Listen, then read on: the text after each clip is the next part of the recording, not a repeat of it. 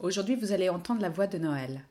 Elle a vécu dans plusieurs endroits alors qu'elle était enfant et elle a toujours rêvé de voyager. C'est ça que je trouve génial dans l'expatriation. T'es dans l'état d'esprit où chaque truc peut être une découverte, quoi. Et ton cerveau, il est branché sur quelque chose qui est beaucoup plus à l'écoute de tout. Ça, c'est bien. Adulte, alors que sa vie commençait à ressembler trop à de la routine à Paris, elle a décidé de repartir avec mari et enfants et de venir vivre à Washington. Au début, c'est génial. Tout début, c'est génial. Après, mais c'est assez court comme période. Mais il y a une période où effectivement, tu te dis qu'est-ce que je fais là ? Justement, quand les enfants vont pas super bien, qu'ils te disent qu'ils veulent pas s'adapter, que certaines choses sont difficiles, quoi. Elle partage avec nous aujourd'hui ses découvertes et ce qu'elle a appris. Et tu te dis, moi, je suis super française en fait, la bouffe. C'est extrêmement important. J'étais pas au courant, mais le fait de pas avoir mon petit roquefort et machin, ça me plombe le moral.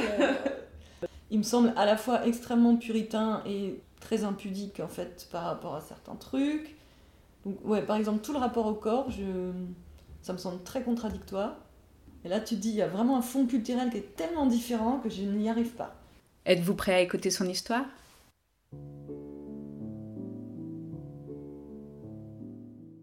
Quand tu étais enfant, le quartier dans lequel tu habitais, est-ce que c'était très homogène ou c'était diversifié ? Mes premiers souvenirs, c'est la Tunisie, donc c'était pas très homogène, c'était moi la hétérogène. Mais est-ce que tu te sentais différente ? différente ? Non, mais j'ai appris à lire moi dans les livres à l'envers et tout ça quand même. Voilà. Donc non, je me sentais pas différente. Et d'ailleurs, parfois je me sens un peu arabe. J'ai l'impression, tu vois, quand je rencontre des gens arabes, j'ai l'impression qu'il y a un truc, quoi. Il y a une familiarité. Donc non, je me sentais pas différente. Mais on l'était quand même. On était les blancs, on était les riches, on était les expats. Et on est partis à cause de ça. Et toi, tu étais dans une école publique ? J'étais petite, j'étais pas à l'école encore. Il y avait des amis blancs, les amis profs de mes parents qui étaient autour de nous, mais sinon on était dans les quartiers arabes. Et moi, j'ai jamais senti la différence. Mais on est partis parce que mes parents commençaient à trouver moyen que je sois traitée comme la petite blanche. C'est-à-dire qu'il y avait, par exemple, ils me racontent toujours qu'il y avait des petits marchés où, tu vois, un gamin arabe passait, il prenait une pomme ou une date, il se faisait foutre une raclée par le vendeur, et puis moi j'arrivais, on me disait « Ah tiens, prends une orange, etc. » Et donc ça leur a foutu la trouille, ils se sont dit qu'il fallait rentrer à ce moment-là. Mais moi, j'étais très bien là où j'étais, quoi. Et donc, t'es partie, est-ce que tu te souviens de ton arrivée en France ? Parce qu'encore, ça fait combien de temps ? 2 ans, je me souviens vaguement. Et là, c'était très différent aussi, en fait. Extrêmement différent. On était dans un quartier arabe, encore, cela dit.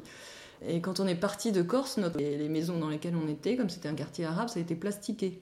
Donc j'ai vu à la télé notre maison exploser. Donc ça, c'était une petite prise de conscience, quand même, où c'était marqué les Arabes dehors et tout ça. Donc je me souviens quand on est arrivé en Normandie. Et là, ça a été super dur.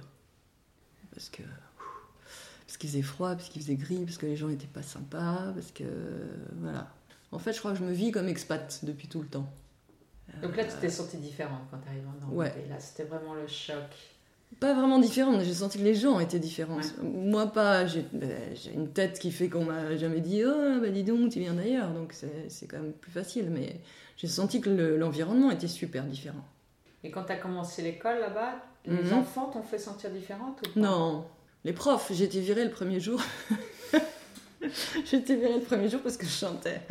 Ça y est. Ouais. Et donc, voilà, on m'a virée du cours et je suis rentrée, j'ai dit à mes parents, mais moi, un endroit où on peut pas chanter, j'y retourne plus. Et donc, là, ils m'ont expliqué qu'il y avait des règles un peu différentes, tout ça. Donc ouais, je les ai trouvées pas sympas, quoi, mais c'était pas spécialement différentes. Il y a eu des moments où d'autres enfants sont arrivés d'ailleurs et tu as senti un lien ou quelque chose, ou tu avais cette mémoire ou... Ouais. Je me souviens, on était dans un endroit où il y a eu vachement de boat people qui sont arrivés. Donc il y a eu tout à coup un afflux de gamins vietnamiens et tout ça qui sont arrivés. Et c'était génial, j'ai adoré ce moment-là. Ils étaient super, ces gamins. Ils étaient super intelligents. Je me souviens, j'étais hyper admirative parce qu'ils étaient drôles. Mes parents m'avaient un peu expliqué, tu vois. Ils venaient évidemment de situations super difficiles. Mais ils étaient super drôles. Ils ont appris à parler français, mais genre en 3 mois, ils parlaient mieux que les petits français. Il y avait un truc vraiment sympa avec ces boat people. C'était très, très... C'est vrai que ça a été mes amis assez vite. J'ai toujours habité dans des endroits assez mixtes. Un peu déclassés même en fait. Maintenant, c'est des endroits, tu y vas, tu te dis, c'était mon paradis, mais quand j'y retourne, je me dis, c'était un peu la misère, quoi. C'était des endroits où affluaient énormément de migrants et tout ça. Donc je prenais des cours d'arabe avec mes voisines, en fait, et j'étais la seule pas arabe des cours d'arabe du samedi matin. Et c'était super. Il n'y a jamais eu aucun problème. Jamais on m'a fait sentir que j'étais pas arabe ou quoi. C'était vraiment chouette, quoi. Je voyais pas l'incongruité du truc. Donc t'as pas vécu ça en étant enfant, d'être différente et d'être pointée du doigt par d'autres enfants. Et dans l'autre sens, t'as pas senti ça envers d'autres enfants où tu disais ils sont différents. Est-ce que c'était quelque chose qui t'attirait, qui te faisait peur plutôt. Tu te sens un lien quand même avec les gens qui sont déracinés. Non, ça a plutôt été un truc positif. Donc t'as pris la défense des fois d'enfants. Voilà, ouais, j'étais toujours ceux que j'invitais à la maison.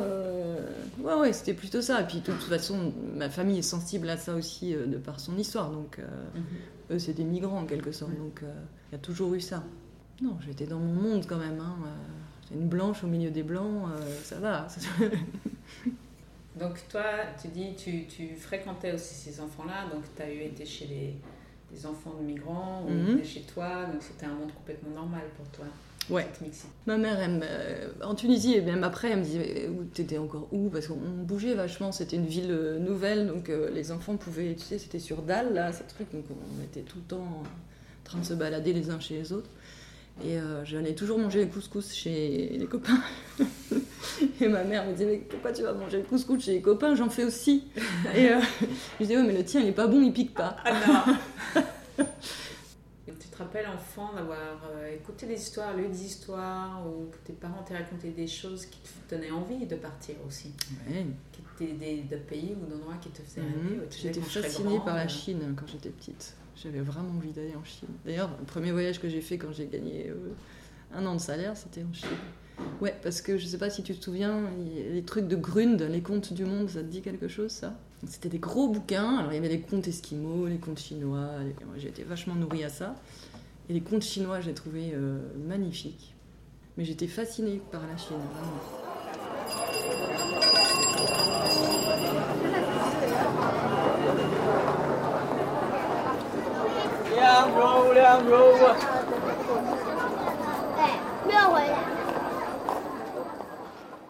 Quelles ont été tes premières impressions en Chine? Qu'est-ce qui t'a frappé? C'était dur, en fait. C'était vachement dur. Ça a un peu décristallisé, là, tu vois. Parce que je suis partie toute seule. Après, j'avais une copine avec moi. Et on avait décidé de pas toujours voyager ensemble. Parce qu'elle, elle parlait chinois, elle était chinoise. Quand j'étais avec elle, c'était plus facile.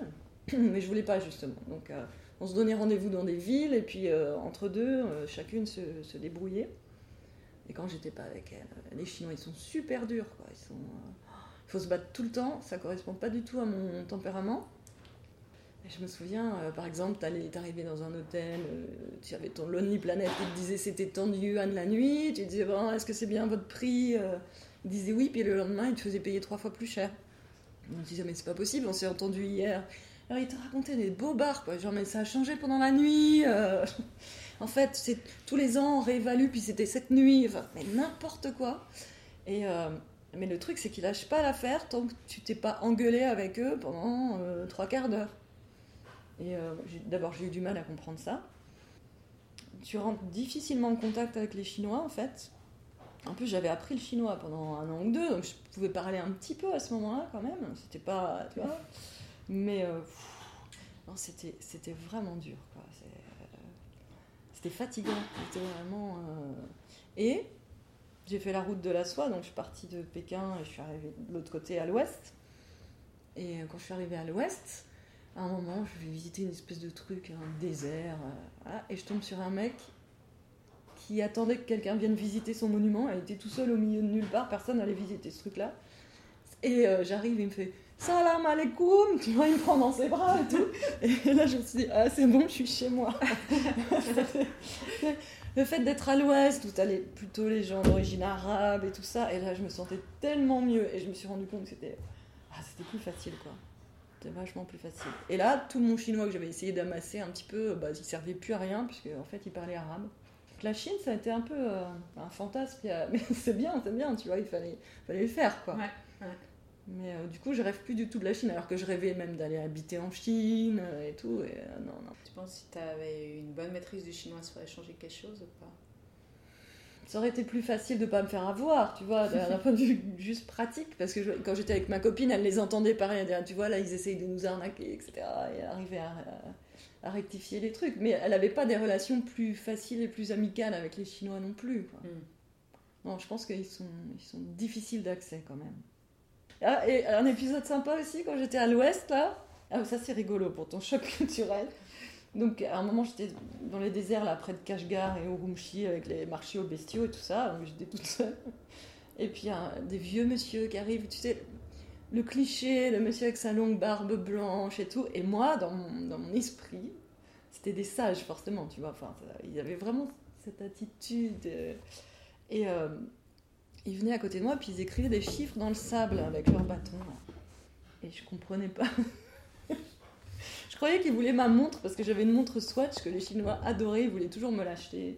Mais les mecs, ils restaient, quoi, ils insistaient et tout. Et j'ai compris, mais au bout d'une heure, qu'en fait, ils voulaient une passe. Mais j'étais tellement loin de m'imaginer que ces mecs vénérables de 80 berges, avec leur barbe et tout, c'était ça qui les intéressait. Tu vois. Moi, j'étais là dans ma découverte culturelle, tout ça. Ça, c'est pareil, c'était un petit choc quand même.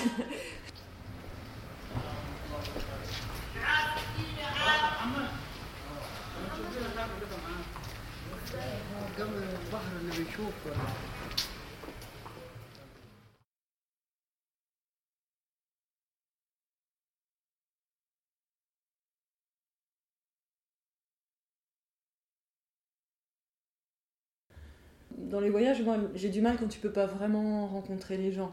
J'y vais pas juste pour voir des paysages, en fait. J'ai envie de rencontrer des gens. Et y a des pays où c'est plus facile que d'autres. Hein.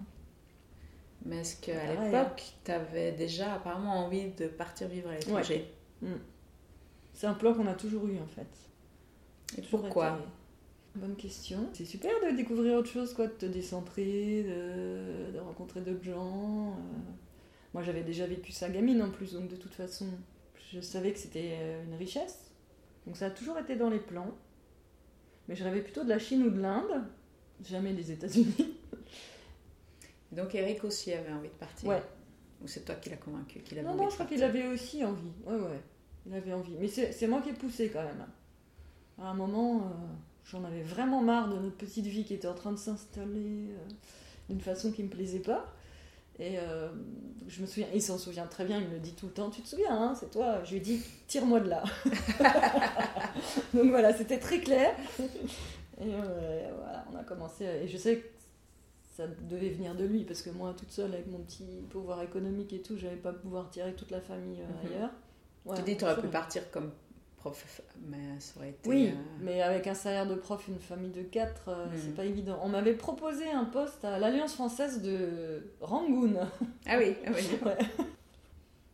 Donc on a toujours su qu'on allait faire ça. J'avais postulé à un moment aussi pour un boulot en Italie. Puis finalement, j'avais failli postuler, et puis c'est un moment où Eric voulait pas partir. Et donc je me souviens bien de tout mon dossier qui était bien prêt, que finalement j'ai pas envoyé.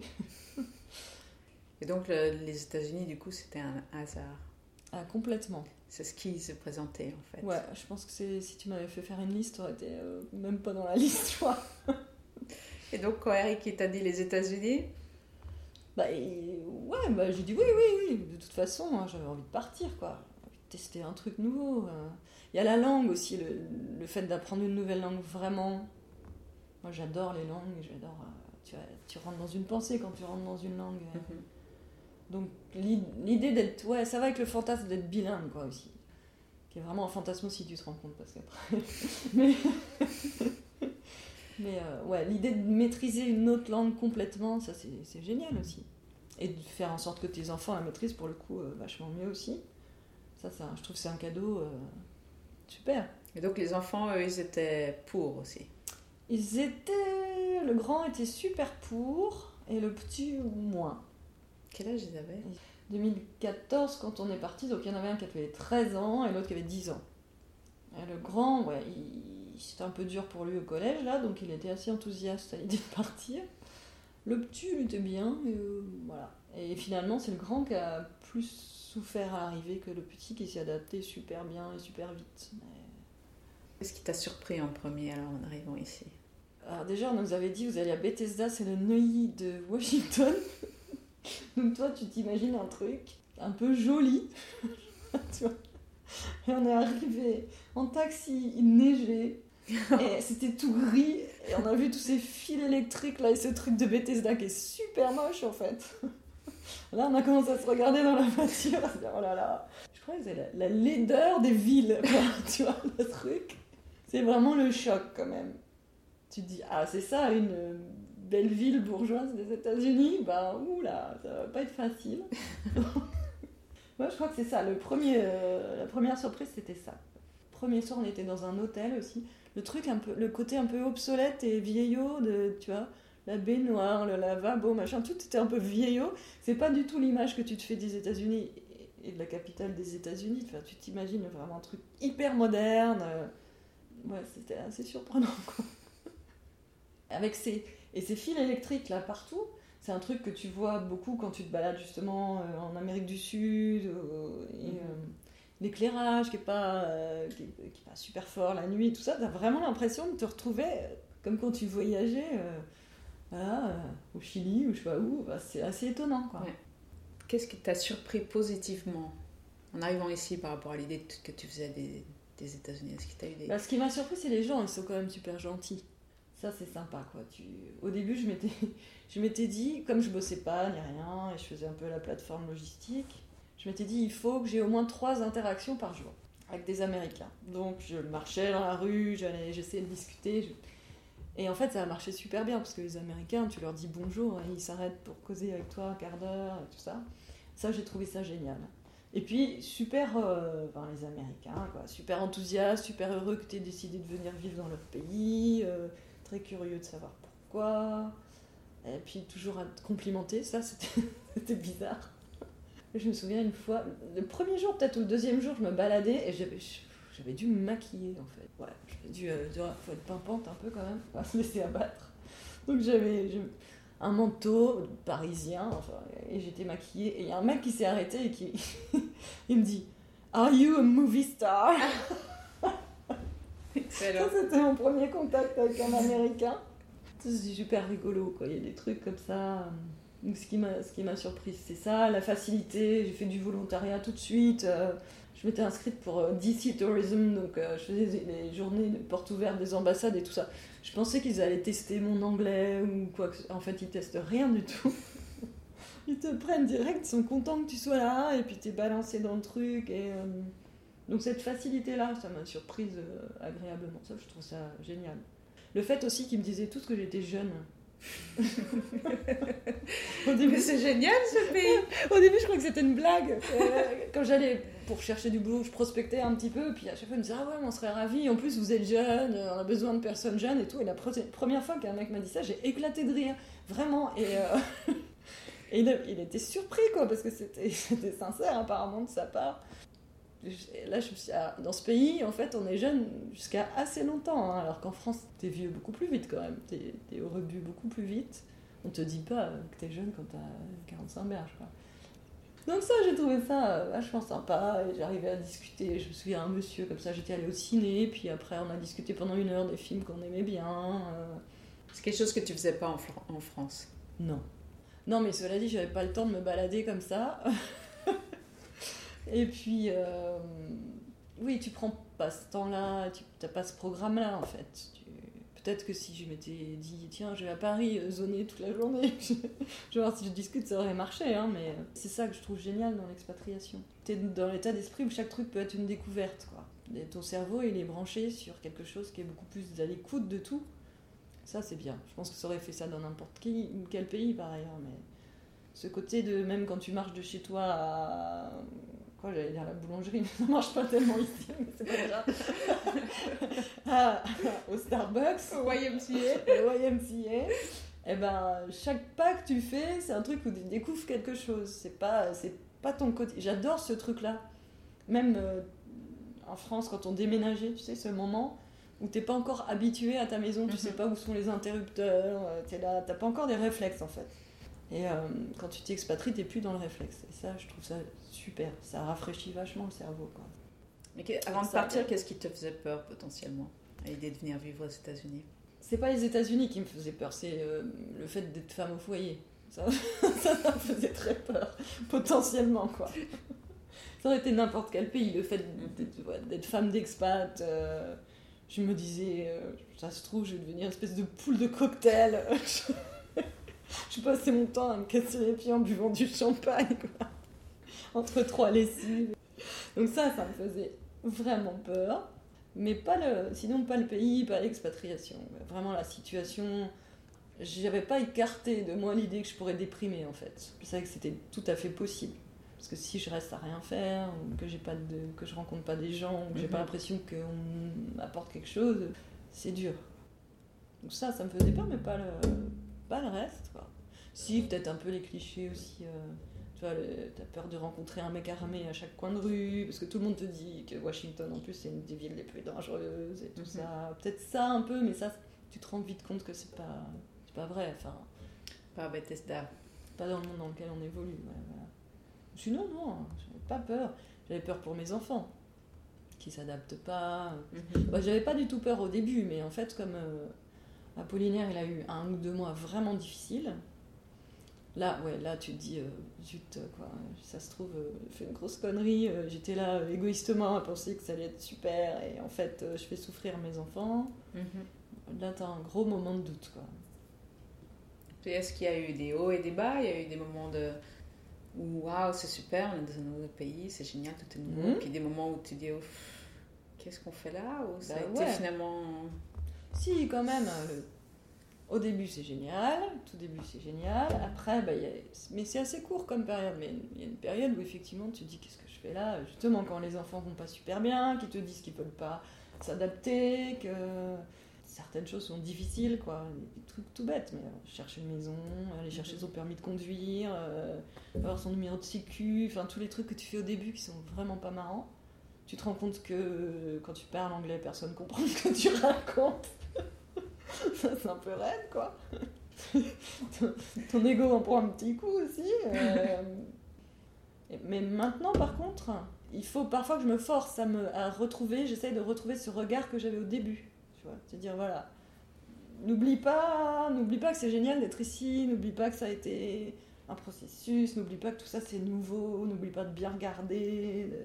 Ah oui, maintenant t'es dans une routine, hein, ouais, voilà. Après un certain nombre d'années. Et j'aimerais essayer de pas trop perdre ce truc d'émerveillement, quoi, parce que c'est quand même génial, ça. On n'en est pas encore là. Est-ce que ce contact avec une autre culture t'a appris des choses sur toi-même, sur ta propre manière de fonctionner, tes valeurs? Bah oui, bien sûr, ouais, évidemment. Je me suis rendu compte que j'étais très française, en fait. Ce que je croyais pas forcément être, mais tu te rends compte que t'as des réflexes, des réactions, plein de trucs. Par exemple, moi, je ne savais pas prendre un compliment. Ça, c'est un des premiers trucs, quoi. Moi, je restais vraiment... Je ne savais pas comment réagir quand on me disait que sur une super robe, ou je sais pas quoi. T'as pas l'habitude, quoi. Enfin, j'étais super mal à l'aise. Donc ça, tu te rends compte aussi de ça, qu'il faut que tu réajustes. Et tu te rends compte de trucs tout bêtes. Au début, t'as une petite déprime parce que tu peux pas manger bien. Et tu te dis, je suis super française en fait, la bouffe. C'est extrêmement important. J'étais pas au courant, mais le fait de pas avoir mon petit roquefort, machin, ça me plombe le moral. Le fait de pas pouvoir t'installer à la terrasse d'un café ou des choses comme ça. 3 cafés, 3.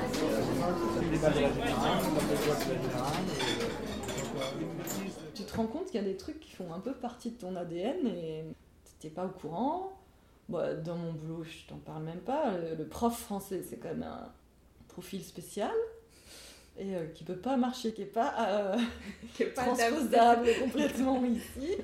Donc, par exemple, si je redevenais prof en France, je pense que je serais plus du tout pareil.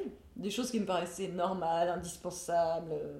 Tu vois, maintenant, je me dis que c'est un peu n'importe quoi. Donc, t'apprends des choses. Tu réajustes plein de trucs, c'est bien ça. Et tu te découvres, en fait. Tu as des surprises sur toi-même, en effet. Pas juste culturelles, mais... Moi, j'avais jamais eu à chercher un boulot, par exemple, en France. Et franchement, je pensais que c'était quelque chose que je ne saurais pas faire. Parce que quand tu n'as pas appris, que tu n'es pas dans le monde du travail privé, là, et tout ça... Et en fait, je me suis rendu compte que c'était génial. J'ai adoré cette période. Je me baladais avec mon petit CV, j'avais frappé aux portes et tout. Et ça m'a fait gagner beaucoup de confiance. Je me suis dit, finalement, je suis pas si timide ou peu confiante en moi, parce que c'était un vrai plaisir, c'est un vrai jeu. Et ça, je l'attendais pas du tout. Est-ce qu'il y a encore des mystères chez toi? Il y a des choses que tu comprends pas dans la culture américaine? Ah ouais, il y en a plein. Par exemple, leur rapport au corps, je comprends pas. Je comprends pas comment ils peuvent à la fois être tout le temps à moitié nus au why et puis après te faire un scandale parce qu'on a vu un bout de sein d'une nana à la télé. Il me semble à la fois extrêmement puritain et très impudique en fait par rapport à certains trucs. Donc ouais, par exemple tout le rapport au corps, ça me semble très contradictoire. Et là tu te dis il y a vraiment un fond culturel qui est tellement différent que je n'y arrive pas. Une espèce de mixte entre puritanisme et exhibitionnisme parfois. J'avoue que là je comprends pas du tout quoi. Tout ce qui est sur ça, le corps, les relations amoureuses ou de séduction, tout ça, il y a tout un tas de trucs là, je pense qu'ils sont tellement différents de nous que j'ai du mal à comprendre comment ils fonctionnent. Le rapport à tout ça, le sentiment... Tu sens qu'ils partent d'une culture très différente là-dessus. Ouais. Il y a des choses, tu comprends d'où ça vient. Leur rapport à l'argent, par exemple, est super différent du nôtre. Mais je vois la cohérence de leur modèle. C'est pas mon modèle, mais je comprends. Je vois d'où ça vient par rapport à aussi protestantisme versus catholicisme, etc. Mais il y a des trucs, je comprends pas la cohérence. Et un autre mystère aussi, c'est la façon dont ils élèvent leurs enfants. Alors, c'est toujours génial, on se met toujours pour leur expliquer gentiment les choses, tout ça, on les laisse faire des super caprices, bon. Et en tant que Français, tu te dis, ça va donner des gens insupportables.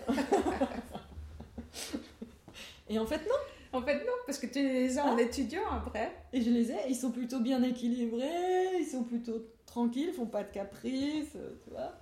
Donc, Et en même temps, j'apprends par ma fac qu'il y a énormément de problèmes de maladies mentales chez les jeunes, beaucoup plus qu'avant et tout ça. Donc en même temps, tu te dis... Parce que tu pourrais dire, bon, cette pédagogie de l'encouragement et tout ça, elle est super bonne pour l'équilibre des gamins. Et en fait, non plus. Parce qu'apparemment, ils vont vraiment mal aussi. Donc ça, c'est pareil. Je comprends pas très bien comment ça fonctionne. Après, c'est difficile d'isoler, parce que tu dis, c'est pas forcément la pédagogie de l'encouragement, c'est peut-être la pression de la réussite. Et puis la pression du fric, parce que quand tu mets 70 000 $ par an dans tes études, c'est dur, quoi. Et ce rapport consumériste qu'ils ont aussi. L'école, un petit peu compliqué, quoi. Est-ce que ça t'a changé, toi, ta manière d'éduquer tes enfants, de vivre ici? Non. C'était trop tard. Est-ce que ça a changé quelque chose dans tes relations avec les autres? Ta manière d'aborder les gens, de communiquer? Oui, les Américains en tout cas. Les Américains, je suis vachement plus... D'ailleurs, mes fils, ils aiment pas ça. Ils ont l'impression que je joue la comédie, tu sais. Parce que tu t'adaptes, il y a les neurones miroirs, quoi. Hein, donc tu fais plus de grimaces, quoi. Tu t'es plus... comme ça, là, J'ai jamais parlé comme ça en France, quoi. Mais ici, si tu fais pas ça... D'abord, c'est comme ça, c'est le contexte, quoi. Mais en plus, les gens, ils vont penser que tu les aimes pas, il faut être un peu plus démonstratif ici. Donc ça a changé certaines attitudes, jusqu'à un certain point, parce que pas exagérer non plus, mais... Et t'as l'impression d'avoir changé aussi quand tu rentres en France? La manière d'aborder les gens que tu connais pas dans la rue, ou de leur parler dans les magasins, ça a une influence? Ouais, certainement. Tu fais plus attention, tu dis plus merci au caissier, enfin des petits trucs comme ça qui ici sont... Tu dis merci au chauffeur de bus... Donc c'est vrai que maintenant je dis merci beaucoup plus, par exemple, des petits trucs comme ça. C'est pas fondamental, mais quand même, quoi. Quand même plus souriant, tu regardes plus les gens, parce que t'as appris à avoir un contact plus direct avec les gens, quand même. Mais de toute façon, quand tu rentres en France, t'es pas juste un Français, t'es un Français qui vient des États-Unis. Donc les gens, ils ont encore une attitude différente avec toi, ils ont envie que tu leur racontes, ils sont un peu fascinés, il y a un côté un peu... Donc le contact est de toute façon plus facile. Et est-ce que tu as l'impression quand tu rentres en France que les gens ils te balancent plein de préjugés, que tu es obligé après de corriger tout ça? Ouais, tout le temps. Surtout dans le milieu, tu vois, un peu prof, tout ça. Il y a une espèce d'anti-américanisme que je partageais un peu, je pense, avant de venir ici. Et donc t'essayes quand même de rétablir un peu la justice et de leur expliquer que les Américains sont pas tous obèses, trumpistes, je sais pas quoi, racistes, ils ont pas tous 5 flingues, qui sont, par exemple aussi, qu'ils ont un grand sens de la communauté, parce qu'en France on voit les Américains comme simplement d'horribles individualistes qui croient pas à l'État-providence, etc. Mm-hmm. Mais en fait ils remplacent l'État-providence par plein d'autres choses. Mais ça tu te rends compte que quand t'es dans le pays. Mais en France, c'est vraiment, en plus, c'est les deux extrêmes. Toi. Soit t'as les jeunes, ça, qui croient que t'es au paradis, que c'est trop cool d'être aux États-Unis, et tout ça, et que tu vas devenir millionnaire, et que voilà. Et puis t'as les plus vieux et puis plus éduqués, en fait, qui considèrent que t'es presque en enfer, quoi. Donc c'est assez marrant, ça. Peut-être pour, je sais pas si t'as une anecdote comme ça sur un moment où tu t'es retrouvé à avoir un comportement ou à avoir un moyen de communiquer, à dire quelque chose et tu t'es rendu compte que la personne en face de toi était un peu surprise ou un peu choquée. C'est les blagues souvent. En tout cas, on n'a pas le même humour de toute évidence. Ouais, souvent, je fais des blagues et je vois que ça fait pas rire mon interlocuteur américain qui se demande si je suis vraiment méchante ou quoi. Je sais pas un exemple clair, mais ça m'arrive assez souvent. Et notamment avec les étudiants où je suis obligée de me rattraper et de dire non, mais c'était du second degré, tout ça, parce que je vois qu'ils blémissent sur place. Je suis toujours frappée quand je vais au ciné ou au théâtre. J'étais au théâtre la semaine dernière. Ils rient, mais comme des baleines, sur des trucs. Je vois même pas où c'est drôle, quoi. Et par ailleurs, moi, je vais rire après, complètement à contre-temps, sur un truc qui ne les fait pas rire. Donc, sur l'humour, tu vois bien la différence. Alors, une fois, c'était pas une blague. J'avais passé le test là pour avoir le permis, il faut qu'on repasse le test alcool and drug, machin. Et j'étais en train de discuter avec un mec, je lui disais que j'avais passé ça et je me suis plantée, j'ai dit sex and drugs.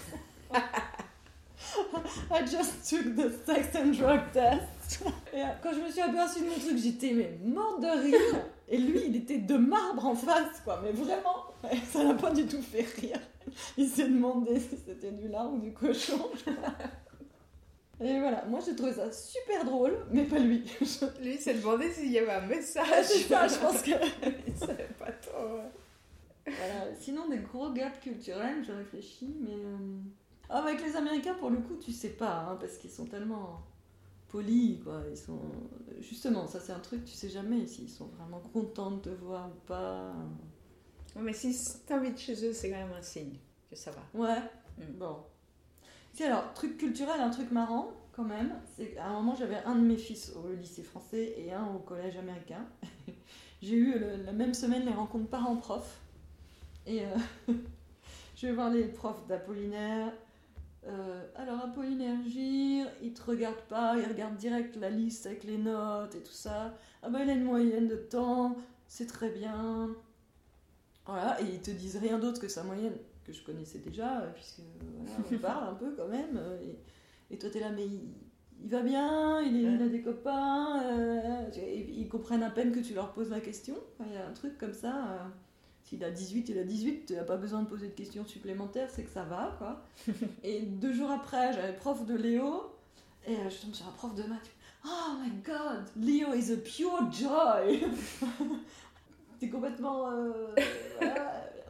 I know, c'est bon. Et alors, toi, en mère française, tu te dis, mais il a des bonnes notes.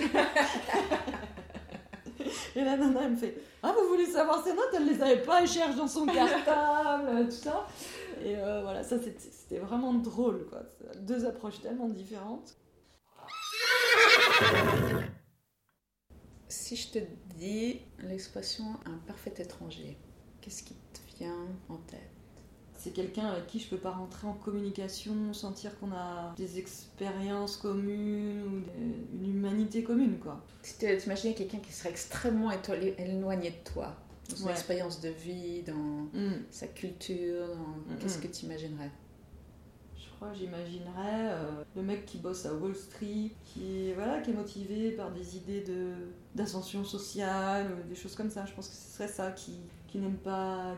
tout ce qui, pour moi, se rattache à l'humanité, donc, je sais pas, qui n'aime pas lire, qui n'aime pas discuter, prendre quelqu'un dans ses bras, enfin, je sais pas, quelque chose comme ça. Ça n'aurait vraiment aucun rapport avec le pays d'origine ou la culture d'origine. Et d'étranger, c'est aussi quelqu'un qui ne se laisse pas approcher. Parce qu'on a tous quand même, si on cherche quand même des petits fonds communs auxquels on peut se raccrocher, mais quelqu'un qui veut être étranger finalement, quelqu'un qui ne te laisse pas du tout de prise sur ce qu'il est au fond de lui. Quoi. Ça peut être n'importe qui, mais tu peux accrocher plein de choses, tu peux te relier de plein de façons à plein de gens. C'est rare les gens dont on te dit alors lui il n'y a rien, il n'y a vraiment rien qui puisse nous relier quand même. Une fois que tu les connais, j'aime bien ce moment. En fait, tous les gens acceptent d'être un peu plus fragiles en face de toi. Vulnérable. Ouais. Donc là, il n'y a plus d'étrangers. Mais aussi des gens dont je me dis, c'est no way, quoi, c'est pas possible. Ça m'arrive quand même. Merci Noël, c'était très sympa de partager tes expériences d'expatrié avec nous.